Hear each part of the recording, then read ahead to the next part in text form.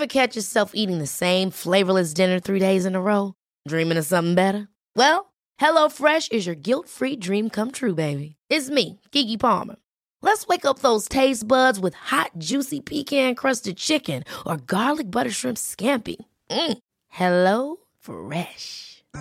Stop dreaming of all the delicious possibilities and dig in at HelloFresh.com. Let's get this dinner party started.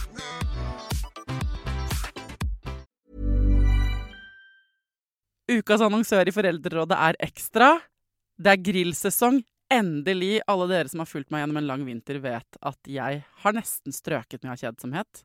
Men nå kan vi spise ute, vi kan leve ute, vi kan henge ute, og vi kan grille. Ekstra har sitt største grillutvalg noensinne, og hør godt etter nå. Her en del av grillutvalget deres.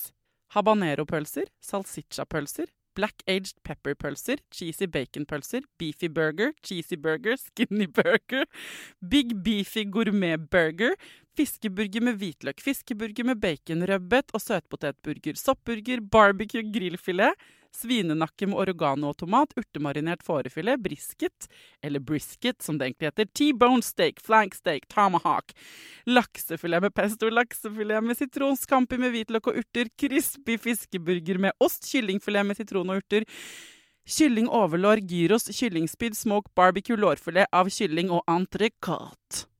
Takk for meg. Dette bare noen av produktene i Ekstra sitt største grillutvalg noensinne, og kommer blant annet fra Norges mest prisvinnende grillserie, Grill Perfekt. Hva gjør du hvis barnet ditt slutter å prate? Altså, hvis ungen din, som du opplever som livlig og skravlete på hjemmebane, plutselig slutter å snakke til fremmede mennesker, hva gjør du da, liksom?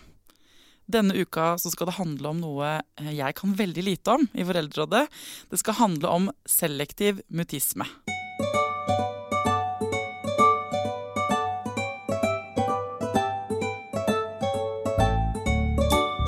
Hjertelig velkommen til Foreldrerådet, Kate Lundahl, pedagogisk-psykologisk rådgiver, Oslo PPT.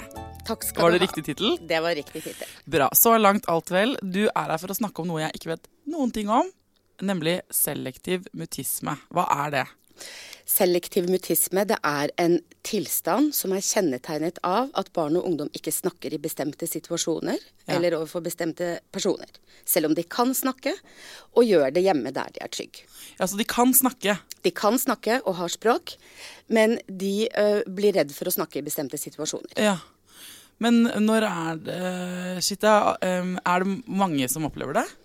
Altså vi antar at det litt under 1% av barne- og ungdomsbefolkningen som utvikler denne tilstanden. Ja, men det sånn at det bare kan oppstå? Det sånn, eller når vanligvis begynner det og sånn? Altså for mange så kommer det jo snikende på. Altså når vi spør foreldre når det oppstod, så kan de som regel ikke svare på akkurat når alltid. Men at de merket det veldig tydelig da de begynte i barnehagen eller skolen for første gang. Ja, at det utløst av en sånn ting, liksom? Ja, altså man kan tenke seg at det utløses av det som for oss andre kan være hverdagstraumer.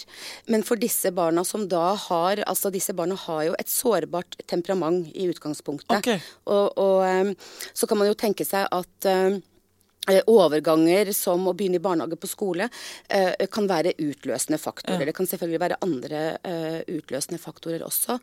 Men det litt sånn typisk at men hvis vi bare tar helt sånn der, for nå snakker vi jo liksom til foreldre, og de sitter, og så tenker vi kanskje sånn, oi, nei, men mitt barn har vært stille noen ganger når det har blitt, kommer en ny person inn da. Kommer en venn av mamma på besøk, liksom, og så blir barnet stille. Det ikke selektiv mutisme? Eller? Nei, altså man må skille selektiv mutisme fra fåmælthet, og også en annen ting, total mutisme, det at barn ikke snakker i alle situasjoner. Ja. Og det å være genert og fåmælt og snakke lite og ugjerne, det jo ikke selektiv mutisme, og det jo heller ikke en diagnose. Men det klart at hvis et barn som da genert og sky og snakker lite og ugjerne i utgangspunktet, at kommer en fremmed inn, så kan det jo skje at det blir for overveldende hvis barnet blir stilt overfor masse spørsmål. Hvordan har du det? Hva gjør du? Så fin kjole. Og så begynner foreldre fokus på barnet og masse forventninger om å snakke er medvirkende til at de ikke gjør det. Ja, ok, men det er ikke en diagnose? Selektiv mutisme er ikke en diagnose? Jo, det er en selektiv mutisme er en formell diagnose. Det er en barnepsykiatrisk tilstand som er beskrevet i både det amerikanske og det europeiske diagnosesystemet. Og hva er det for å oppnå en diagnose, så må man jo ofte krysse av på noen kriterier, og hva er de sånn omtrent da? Ja, på selektiv mutisme så er det da at det skal være en konsekvent taushet i bestemte situasjoner. Og da skal man ha ekskludert at barnet ikke snakker fordi det ikke kan språket, eller ikke har språk, eller andre alvorlige tilstander skal utelukkes.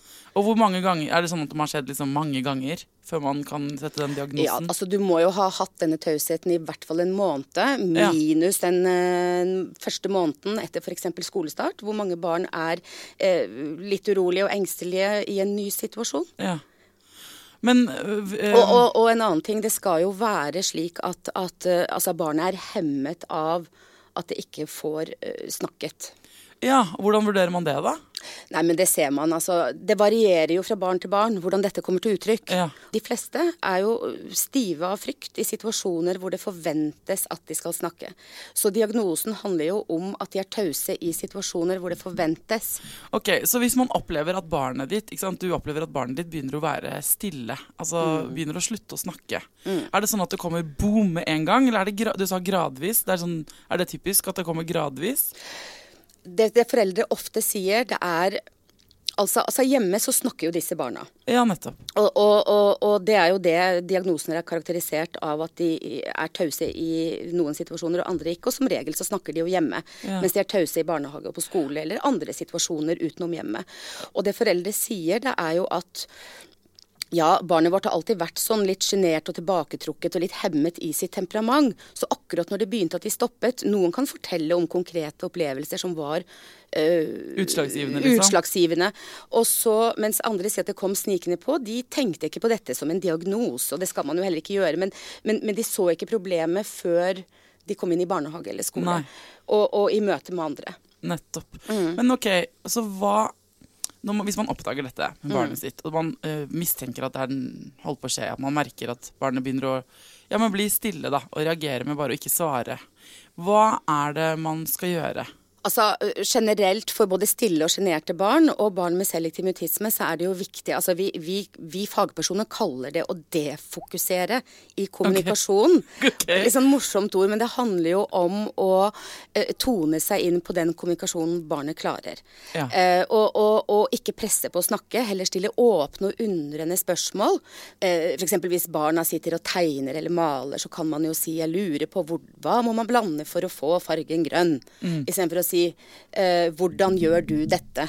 Ja. Og heller undre seg om noe utenom barnet selv, og litt sånn hyggelig, humoristisk tilnærming til barnet. Ja, hvor det ikke er en forventning om at barnet må svare, men mer at du kan invitere til dialog. Ja, disse barna trives best sammen med personer som er litt sånn humoristiske, bruker humor, kanskje fortsetter dialogen selv om barnet ikke svarer, og stiller undrende spørsmål, og som sagt, bruker humor, gjør litt feil. Ja. Og ikke forvent at barnet skal svare, men forsikre barnet om da at jeg skal ikke presse deg til noe du ikke klarer. Men litt sånn som hvis du tar den tegnesituasjonen da, i stedet for liksom, hva skal du tegne der? Si sånn, og her er det jo en skog du har laget, jeg lurer på hvilke dyr som bor inni den skogen, det kan jo være. Og så bare fortsette den der, at man bare holder en sånn slags monolog, men hvor det er lov å henge seg på. Er det det du mener? Det er veldig det jeg mener, og det er å fortsette dialogen selv om barnet ikke snakker. Ja, ikke den pinlige pausen. Ikke den pinlige pausen, og ikke spørsmål om, nei, hvis ikke du svarer, så vet jo ikke jeg hva jeg skal gjøre nå. Sånne ting, og for eksempel i skolesituasjonen at en lærer, hvis lærere sier at hvis ikke du svarer nå, så vet jo ikke jeg hva du kan. Dette opplever mange barn med selektiv mutisme, og det er jo med på å forsterke tilstand. Jeg har dritt meg ut en gang, jeg vet ikke om det var selektiv mutisme inne i bildet, men lenge før jeg fikk barn og hadde denne podcasten og alt mulig, så jobbet jeg noen måneder som vikarlærer. på en skole, og det er en lang historie det der, men det var kjempegøy å komme inn i en 5. klasse, og så kom jeg inn i klassen, og så var det masse andre voksne i den klassen. Jeg visste ikke hvorfor, men det var jo... Det viser seg at det var jo assistenter og forskjellige barn der som hadde forskjellige vedtak, så det var liksom, vi var 4 voksne i den klassen samtidig. Første timen, jeg skulle ha RLE eller noe sånt, KRLE, og så var jeg litt sånn, kjempefint, hei, her er jeg, og liksom presenterte meg, og så sa jeg sånn, kan vi ikke bare lese litt kjapt gjennom det kapitlet dere, ikke sant, den teksten, og liksom sendte teksten videre, og så var det en som bare så på meg sånn helt stille, sånn, og ikke svarte, så jeg sånn, du vil ikke lese? Nei, men du kan jo si, ikke sant, og så stilte jeg et annet spørsmål, og hun svarte ikke. Så jeg sånn, og så prøvde jeg meg med sånn, i stedet for å bare ta signalet og backe ut, så var det sånn, kanskje 20 sekunder der, og jeg sto i en sånn, fordi jeg var jo helt usikker og visste ikke hvordan jeg skulle gjøre dette, jeg var bare kastet inn som lærer, og så løftet jeg blikket, og så jeg den ene assistenten i bakerste klasserommet bare ga meg sånn kutt ut tegn. Shit, og så rodde jeg meg smooth over og prøvde å drite meg selv ut da, fordi jeg prøvde å endre fokus, og så gikk vi videre i timen. Men jeg kjente at, jeg kjenner når jeg forteller om det nå, jeg skammer meg fortsatt. Det gikk veldig bra, jeg fikk et veldig godt forhold til den eleven senere, og vi ble gode venner, og det var ikke noe farlig, ingen skade skjedd, heldigvis. Men når man selv da, når jeg var lærer på en måte, og selv når mitt fokus var på dem, så er det bare så menneskelig å kreve respons. Det er jo det som er litt sånn, som slår meg som ekstra vanskelig med det her da. Fordi at tale er på en måte respons. Tale er respons, og taushet kan jo også være tale. Altså det i den situasjonen du beskriver, så tror jeg nok at dette barnet skjønte at du ikke visste at hun hadde dette problemet. Nei, ikke sant? Og så sa du at du rodde deg i land, og det er jo nettopp det som er viktig, at det er lett å tråkke feil. Ja. Og når man ikke vet på forhånd at barnet har dette problemet. Men det vi pleier å si da, det er at hvis man gjør det, så kan man jo gå et skritt tilbake og si, unnskyld meg, nå gikk jeg litt for fort frem. Ja, det var litt det jeg gjorde. Ja, så, det var det du gjorde. Med en gang kastet jeg det ut, skal svare på spørsmål. Ja. Sorry, jeg er ny. La oss gjøre noe annet. Og så gikk jeg bare, ikke sant, så jeg tok det på min kappe. Ja, og det er viktig, at du tok det på din kappe, og så at du gjorde litt humor ut av det etterpå, på vegne av deg selv. Ja. Men det er jo dette som er viktig i skolesammenheng, at det forutsigbare med at hvis man skal ha en vikar, og har et barn med selektiv mutisme i klassen, så er det jo viktig å få informert denne vikaren om dette. Men jeg tenker på barnebursdager også. Hvis barnet ditt har selektiv mutisme, så er du som forelder, som med så mange andre ting som vi har snakket om i denne podcasten, alt fra allergier til adferdsproblematikk, eller usikkerhet, eller generthet, eller hva den er, så har du på en måte en plikt, eller det er jævlig lurt av deg å fortelle det til de andre foreldrene. Sånn at det barn dit du har invitert vet om hvordan de skal håndtere det. Det er kjempeviktig. Alle barna jeg kjenner som har selektiv mutisme, hvor de har fått planlagt bursdager, planlagt turer, sånn at de kan gjennomgå det med barna og gjøre det forutsigbart, at det hjelper. Ja. Men så er det at mange kvier seg for å ringe til andre foreldre og fortelle om dette her, fordi altså, nå er det jo sånn at selektiv mutisme er kanskje den mest misforståtte tilstand. Ja, hvordan da? Nei, sånn at folk vet lite om hva det er, og synes det er underlig at barn ikke prater, men her er det jo trygt og fint. Men så å ta den dialogen, det er så viktig, så det oppmuntrer vi foreldre til å gjøre. Bli med på bursdagen, vær der litt, og trekk deg forsiktig unna, fremfor å la være å gå. Fordi at barn med selektiv mutisme, de unngår jo ofte nettopp slike situasjoner, fordi de frykter forventningene om at de skal få fokus på seg, og at de skal bli spurt om noe. Så vi må snakke om ting som er vanskelig, for det er jo først gjennom å liksom innrømme at vi synes ting er vanskelig og kleint og vondt noen ganger og alt sånn, at vi for det første får trøst, og for det andre kan hjelpe hverandre, ikke sant? Og vi har laget, folkens, en episode om sjenanse som er veldig fin, og en om temperament, om ulik temperament, fordi du var inne på det, og det vil jeg gjerne at du skal si noe mer om. Altså det er jo genetiske faktorer som altså medfødt. Litt sånn sky og hemmet temperament, litt sånn tilbaketrukket temperament. Ja, tilbaketrukket og genert, gjerne. Ja, tilbaketrukket og genert, ekstremt tilbaketrukket og genert, oftest. Ja. Men da er det jo gjerne, hvis det er genetisk, så er det vel ofte at foreldrene kjenner litt på de samme følelsene? Man kan vel si det at selektiv mutisme går i familier. Altså det er en arvelighetsfaktor her. Ja. Det er det. Men hvordan er det sånn at man skal ta kontakt med helsestasjonen eller fastlegen eller skolen eller sånn, hvis man oppdager at barnet slutter å snakke? Ja, Og det jo det at jo tidligere man oppsøker hjelpeapparatet, så for eksempel PPT eller BUP, altså barne- og ungdomspsykiatrien, for å få råd, jo bedre det. Jo tidligere vi får inn disse barna, jo mer kan vi forebygge, sånn at de kan vokse ut av dette problemet. Fordi det gjør de ikke av seg selv. Nei. Selektiv mutisme har en tendens til å festne som et sånt mønster som barna ikke kommer seg ut av. De vil, men de får det ikke til. De må ha hjelp. Når disse familiene, ikke sant, hvis du som forelder tar med deg barnet ditt, og så oppsøker du hjelp da, hva liksom, vet alle fagpersoner om dette her? Nei, dessverre så dette en tilstand som det alt for lite kunnskap om, også i spesialisthelsetjenesten og som i førstelinjetjenesten, og det et kjempeproblem. Tradisjonelt sett så har jo denne diagnosen blitt misforstått. Altså, man har oppfattet barn med selektiv mutisme som at det denne tausheten, altså når de oppviser da et sånt monotont ansiktsuttrykk og litt sånn stive og non-kommunikative, at dette uttrykk for at de har det fælt i familien, de skjuler en hemmelighet. Altså, sånn at mange familier opplever jo at det blir årsaksspekulasjoner, og sånn at man ikke får en tillit til hjelpeapparatet eller omgivelsene på bakgrunn av det. At man blir mistenkeliggjort, liksom? Ja, og det jo klart at vi ser jo også, vi hører jo nå det jo mye fokus i media fra liksom toneangivende politikere om vold og omsorgssvikt. Vi vet og at barn som ikke snakker at det kan være, ikke sant? At det det som kan ligge bak, ja. Ja, og der tenker jeg at vi må bare droppe mistankene og snakke med foreldrene. Barn med selektiv mutisme ikke noe mer utsatt for omsorgssvikt enn andre. Og det jo sjelden at det handler om en familie, altså intrapsykiske problemer i familien. Men når man kommer, jeg skjønner jo også litt at hjelpeapparatet må luke ut de tingene. Det må man, det det første man må gjøre. Det gjør man aller først. Det gjør man først, og luke ut at ikke tausheten skyldes et traume, eller altså andre alvorlige ting. Altså hørsel må sjekkes, sånn at man kan utelukke at ikke det skader der. Ja. Altså alt det gjøres jo først. Så de kan foreldre som hører på dette, som skal inn i dette, de må forberede seg på at det blir litt sånn at man kommer til å det naturlig at man blir liksom de sjekker litt flere områder først. Ja, det må man jo. Det må man. Men jeg tenker jo at sånn i omgivelsene generelt og i hjelpeapparatet spesielt så det så i dag så har vi jo en bedre forståelse av hva dette Ja, og i hvert fall hvis du har hørt denne episoden, så kan du jo på en måte, ikke sant, hvis du opplever at ikke du blir forstått, som med alle andre ting, så det jo så sårt, og så man så lei seg ofte, og så det barnet ditt det handler om, og så det så skjørt da. Men da det rett og slett sånn at du må bare fortsette. Du må ringe noen andre.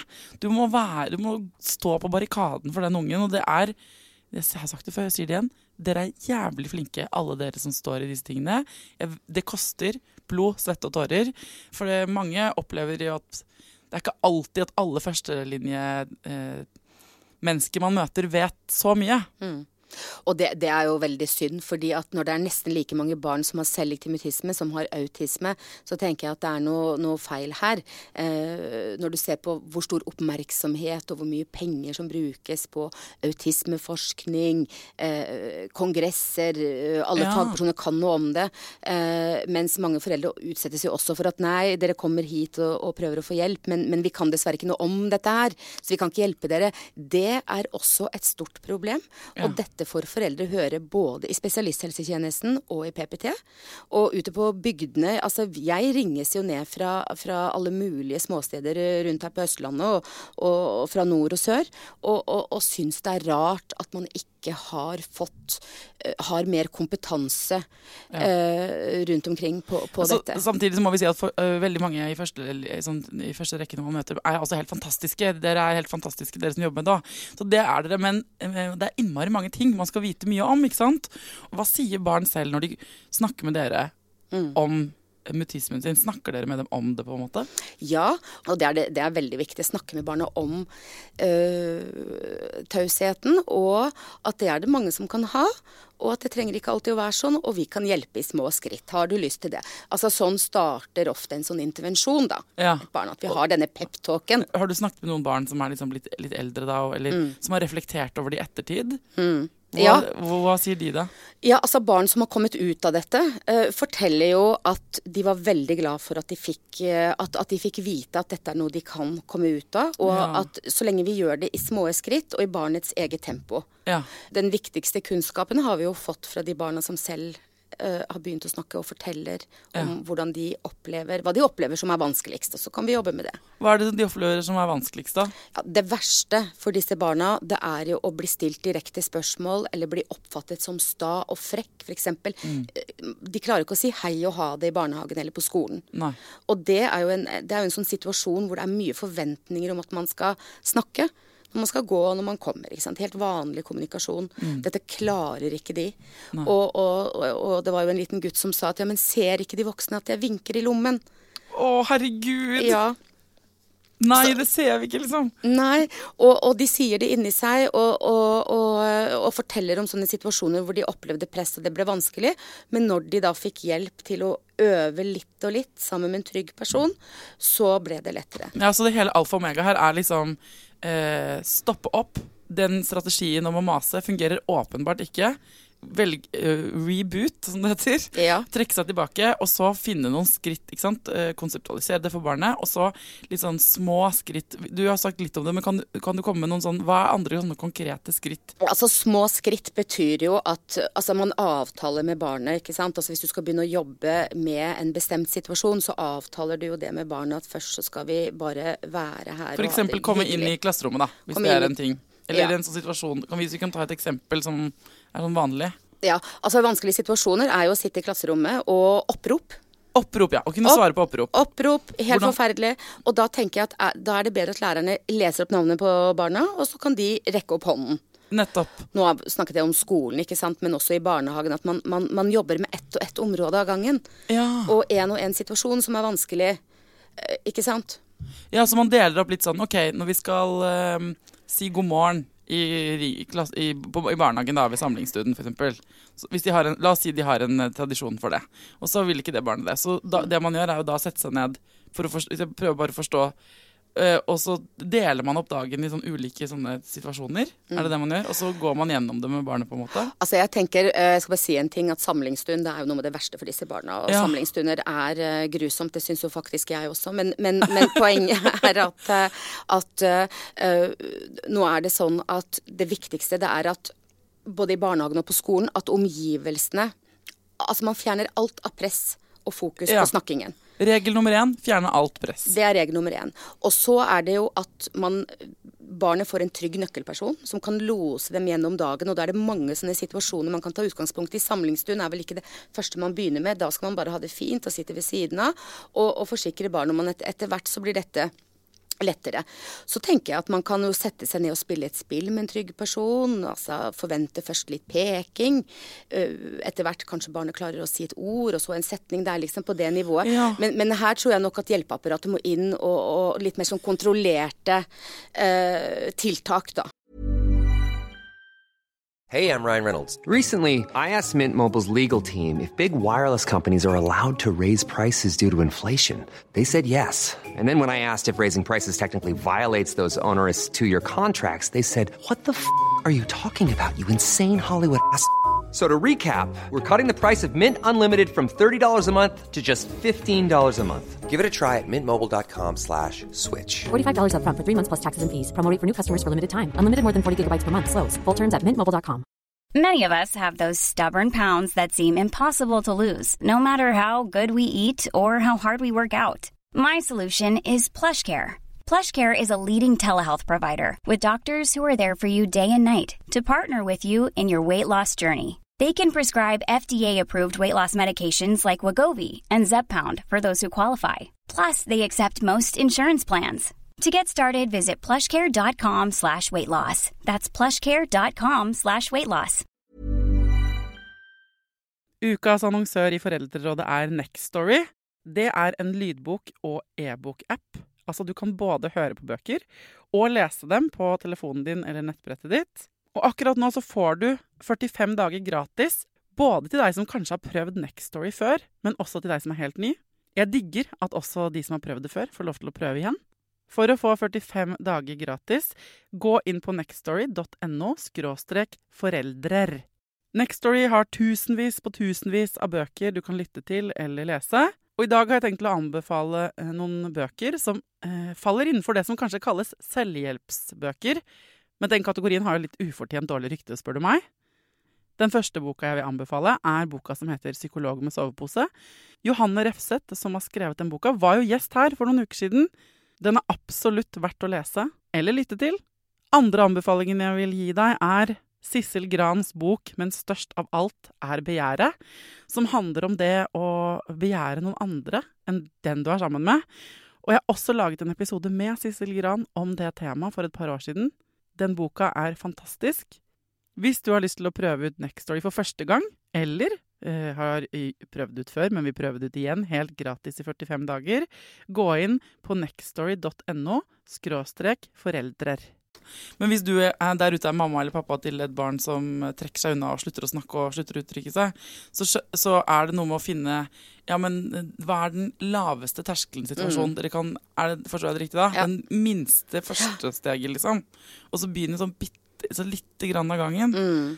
Og så ikke gå rett på samlingsstund som jeg foreslo, for det jo på en måte det det verste de opplever i løpet av en dag. Men de kan bare gå på samlingsstund, men bare at de ikke får et fokus på seg eller et press på seg til å snakke der. Ja. Og jeg tenker at som for eksempel, hvis du ser for deg en 4-åring da, på vei til barnehagen, med mor og far, skravler som en foss med mamma eller pappa på veien, så stopper de å snakke akkurat på hjørnet til barnehagen, og så klarer de ikke heller å snakke med mor eller far inne i garderoben, og det sånn som mange foreldre opplever som veldig sårt. Ja. Du får ikke sagt ordentlig ha det og sånn, og da tenker jeg at en sånn lur ting å gjøre, det å snakke rolig til barna, at jeg skal være her litt grann i garderoben, og så sitter vi her, og at foreldrene der og får lov av barnehagen å være litt lengre i slike overgangssituasjoner. I hvert fall når det helt nytt i en innkjøringsfase. Ja. Og får barnet til å slappe av, fokusere på noe annet. Og at det kommer ikke henger seg opp i at de ikke sier ha det. Ikke sånn, det ikke det viktige der. Og si til barnet at det kommer du til å klare etter hvert når du klar for det. Det kommer ikke alltid til å være sånn som det nå, men du kommer til å klare det etter hvert. Vi skal jobbe med det. Ett og ett område av gangen. Ja.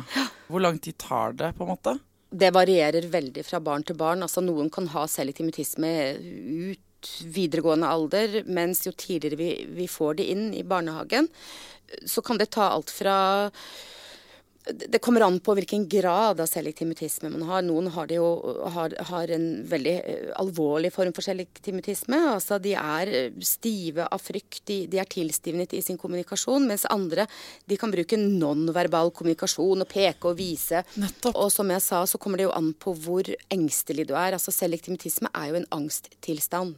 Det forstås i dag som en variant av angst. Altså det rubrisert under andre angstlidelser i diagnosesystemet. Men så det rett og slett det som foregår inni kroppen til en som ikke snakker, i den state of mind den i dag, liksom fullt sånn flight mode på en måte. Ja, flight, fight, freeze-respons det som skjer i situasjoner hvor det forventes at barnet skal snakke. Og da ser du at de har et veldig monotont ansiktsuttrykk. De stivner til, økt hjerterate, det snører seg sammen. Stresshormon, norama, liksom. Ja. Så det klart at noen av disse barna, de så fastlåste at de klarer ikke, og de gråter for eksempel uten tårer når de har slått seg. De sier ikke fra når de vil på do, når de ikke får opp matboksen.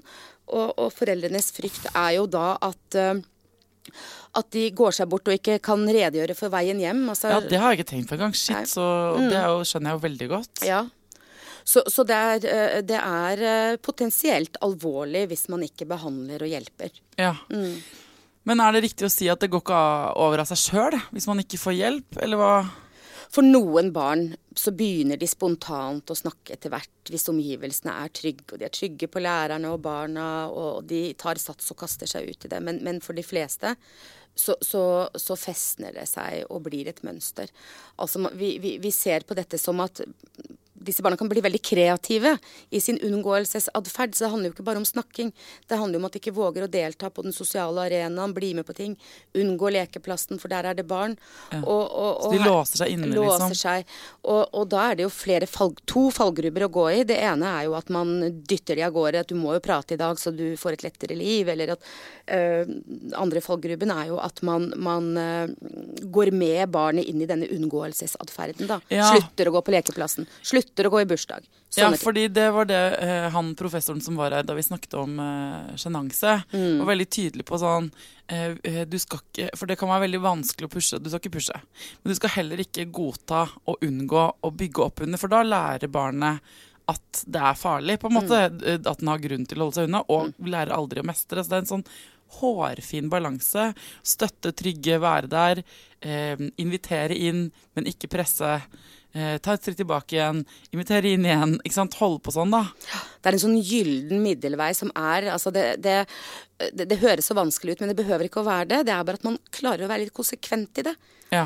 Og det forutsetter jo både at foreldrene klarer å være konsekvente i det, og også barnehagelærere og lærere. Ja. Men andre barn da, ikke sant, de er jo ikke, barn er jo drittsekker mot hverandre noen ganger. Det er de. Ja.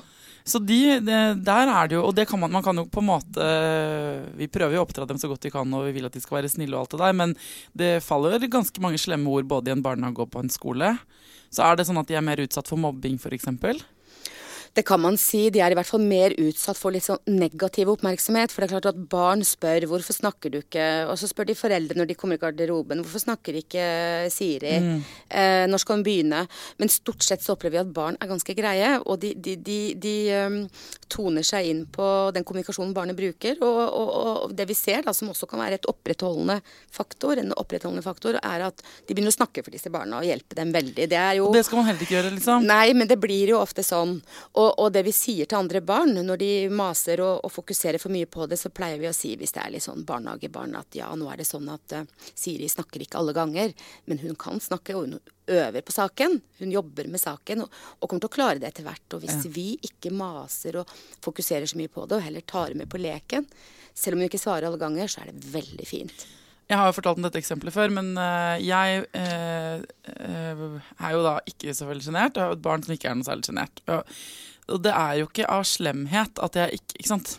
Det jeg synes er vanskelig er når man ikke er genert, eller tvert imot da. Så kan man ofte bli oppfattet som bardus, selv om ikke jeg mener det. Jeg har masse følelser, og det er jo ikke det. Men jeg har fortalt den historien før, for jeg gikk rett bort til et barn, mitt barn da, har gått på skole med, eller i barnehage med, som var ganske genert, og så ville jeg liksom at de skulle bli venn, eller sånn, vi ville bygge litt under det vennskapet. Så jeg gikk liksom rett bort og var sånn, vil du være med oss hjem, ikke sant? Er ikke det i garderoben? Og så sto mammaen til det barnet der, og så ser jeg at ikke bare barnet hennes, men mammaen også, skvetter sånn langt, og blir sånn helt rød i ansiktet, og de blir sånn, begge to, altså tenker jeg jo sånn, jeg stilte inviterte bare dette barnet med meg hjem. Og så gikk jeg derfra, og så tenkte jeg, så ble jeg sånn, jeg var ubekvem på egne vegne selvfølgelig, og på deres vegne. Og så kjenner jeg at jeg tok sånn masse selvkritikk på at jeg burde sagt det på en annen måte. Samtidig så er det vel foreldrenes ansvar, ikke sant? Og jeg skjønner at det ikke er lett når du er genert. Men hvis du er en genert forelder der ute som har et genert barn, så krever det nesten at du må hjelpe det barnet ditt. Ikke sant? For at, og det kan være liksom, kanskje krass når det kommer fra meg, men vi har jo alle sånne ting hvor vi kan hjelpe barna våre å overkomme. Jeg må lære i tide med det motsatte, og kanskje bare tone seg litt ned, ikke sant? For at ikke han skal gå på de samme smellene jeg har gjort i mitt liv av og til da. Og det tenker jeg at det er jo et ekstra sånn byrde for generte foreldre som har opplevd selektiv mutisme, som har barn som opplever det samme. Er ikke det, det er et paradoksalt og litt ekstra vanskelig da? Jo, akkurat det er nok vanskelig. Den situasjonen du beskriver, så tenker jeg nok at de synes det var kjempehyggelig å bli invitert hjem. For det synes også disse barna. Men så er det det at det kom sikkert litt bardus, og så, nå vet jeg ikke hvordan barnet reagerte, men at hvis mor da kaster seg utpå, og begynner å svare for barnet, og kanskje avslå invitasjon, før barnet har fått tenkt seg om. Altså jeg bruker å si til foreldre at det er lurt å utsette, prøv å utsette og svare for barnet noen sekunder, og se hvordan barnet reagerer. For det blir jo en vane å overta den kommunikasjonen, men det du så der, det var jo at både mor og barn choka liksom på, ja. Og det kom sikkert brått på at det her viser jo hvor sårbart det er. Det man kunne ha sagt da var at tenk på det til en annen gang da. Ja, det var det endte med å si. Altså mange barn med selektiv mutisme de kvier seg for å bli med andre hjem hvis ikke de kjenner dem fra før. Ja, det skjønner jeg. Og da vil jo jeg, altså da anbefaler jeg foreldre å bli med på et besøk da, og i hvert fall inviter tilbake hjem. Ta med andre barn hjem og begynn der da. Sånn at barnet, for det viktig altså, å venne seg til å delta på sosiale situasjoner og det vi pleier å si der. Strekke comfort zone liksom? Ja, strekke comfort zone litt etter litt. Er det tegn på, eller er det grunn til å tro at barn med selektiv mutisme, siden det er en angstlidelse, er tilbøyelig for andre typer angst også? Ja, det ser vi, at det er en overopphopning av separasjonsangst og generalisert angst. Og selektiv mutisme er jo mest assosiert med sosial angstlidelse. Det å komme seg ut av tausheten med et godt hjelpetilbud, det er det jo mange som gjør. Noen gjør det ikke. Men at mange blir stående igjen med angstplager oppover i alder, det er også vanlig. Sånn at når vi jobber med selektiv mutisme, så jobber vi jo med de faktorene som er med på å vedlikeholde mutismen og forsterke den, og miljøet rundt. Og direkte med barnet i små skritt. Det er liksom vi prøver jo ikke å forandre og behandle bort personligheten, det kan vi jo ikke. Men vi ser at noen kan jo være plaget av engstelse i sosiale situasjoner i mange år, selv om de begynner å snakke mer. Men dette er jo en ekstrem variant av den frykten nesten som er mest utbredt for alle som er sånn å snakke foran forsamlinger. For den kjenner jo vi alle på. Selv jeg kan jo bli jo nervøs av det. Vi kan alle relatere oss til det i en viss grad, men jeg kan ikke forestille meg hvordan det er å bli helt stille. Hva som foregår liksom inni hodet. Det blir jo som å være på en sånn scene for dem 24/7, eller i hvert fall i løpet av skoledagen. Det er jo ganske interessant hvordan dette kommer til uttrykk, for hjemme så snakker, og der er de gjerne snakkemaskiner. Og så er det når de går ut av denne komfortzonen, ikke sant, og inn i skolebarnehagen, så er det som å trykke på en knapp, så blir det helt stille. Og da har jo de forsøker jo å løse ubehaget og angsten for å bli stilt overfor forventninger om å snakke, så blir jo løsningen et problem. Sånn så den gjør det egentlig at det eskalerer? Det eskalerer, det er derfor man må liksom deeskalere. Deeskalere og desensitivisere og defokusere. Ja, og mange fancy ord. Ja, mange fancy ord. Men hvis jeg skal prøve meg på en oppsummering, Kate, og så må du bare korrigere meg if I'm wrong. Det er jeg ganske ofte. Men da er det sånn at selektiv mutisme er en diagnose innenfor liksom angstspekteret, som egentlig handler om at barn blir stille i utvalgte situasjoner hvor de opplever et press. De har gjerne de kan snakke, det er etablert, de snakker med familiemedlemmer eller der hvor de føler seg trygge, så blir de helt stille i andre.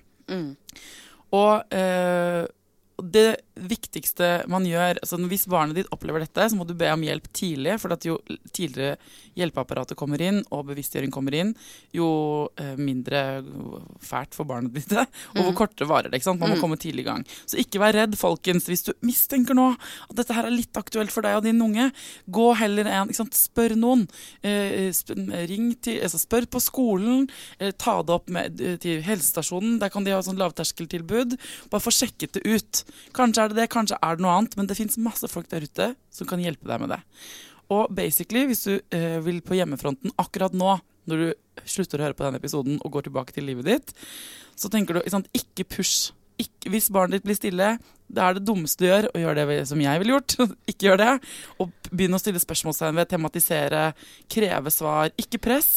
Men rygg tilbake og snakk litt med deg selv, inviter gjerne barnet inn, ta det med humor, med et smil, ta ned presset. Len deg tilbake og bare gjør noe hyggelig, og se om det lokker barnet frempå. Og så trenger du hjelp til å få sikre at barnehage og skole og sånn også gjør det samme. Og det kan ikke du gjøre selv, da må du ha hjelp fra enten BUP eller PPT eller skolen eller andre eksperter der ute. Og så tenker jeg at det vi også har snakket en del om, er jo vi andre som ikke har barn med selektiv mutisme, vi må være litt smartere enn jeg av og til er. Og så kan vi gjøre feil og alt sånn, men snakk, ikke sant, foreldre til barn med selektiv mutisme, snakk om det med andre foreldre, send ut en mail, en SMS, gå i dialog, og vi andre foreldre, vi må være på tilbudssida, ikke sant, og prøve å forstå, ikke gjøre det vanskeligere enn det trenger å være da. For det er jo først da, når vi skravler og lærer og åpner oss for andre sånne innspill, da kan vi gjøre livet enda bedre for ungene våre som vi liker så godt. Er det noe jeg har glemt?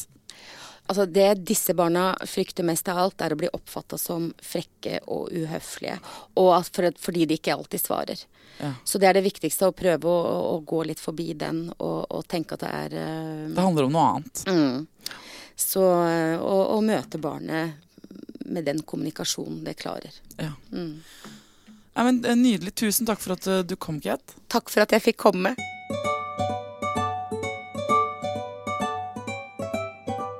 Jeg elsker at dere sender meg mail. Dette sier jeg jo hver eneste podcast, men jeg elsker det. Jeg er litt dårligere til å svare på meldingen deres på Facebook nå i det siste. Det bare fordi jeg har jærskla mye å gjøre, men jeg kommer til dere alle sammen. De av dere jeg elsker aller mest de som sender inn lydklipp. Dere vet hvem dere Altså hvis du sender meg et lydklipp med tips eller noe ros eller noe sånt, ikke sant?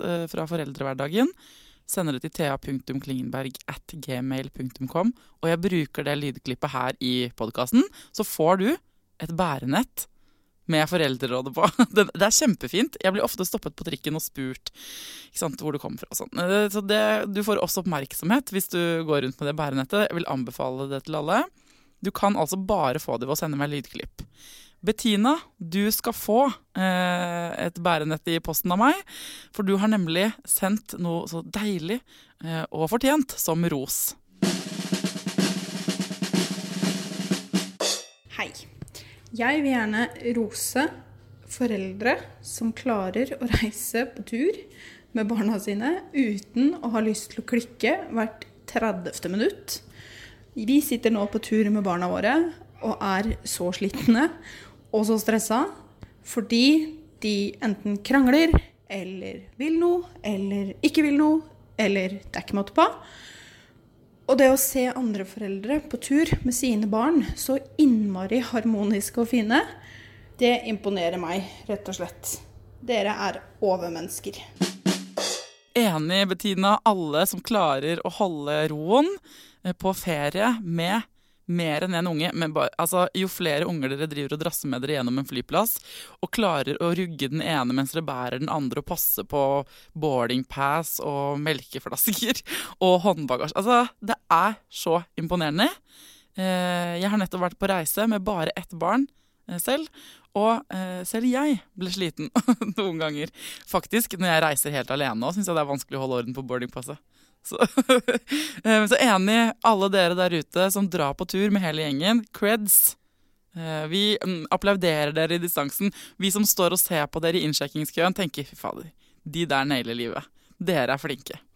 Så får dere, håper jeg, alle dere reisende familier tar dere et lite glass med et eller annet på kveldstid og skåler, for man må jo rose hverandre litt også, ikke sant?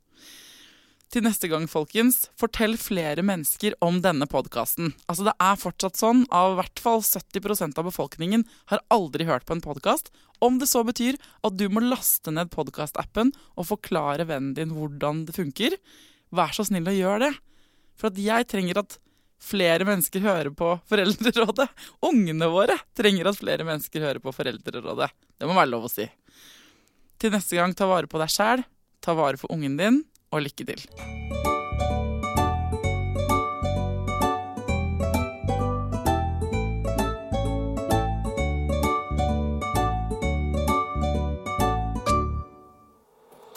Produsert av Rubicon.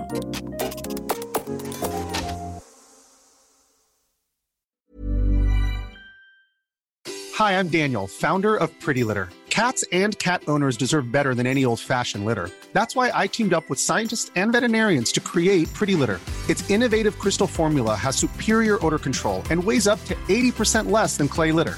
Pretty Litter even monitors health by changing colors to help detect early signs of potential illness. It's the world's smartest kitty litter. Go to prettylitter.com and use code ACAST for 20% off your first order and a free cat toy. Terms and conditions apply. See site for details. Hey, it's Paige DeSorbo from Giggly Squad. High quality fashion without the price tag. Say hello to Quince.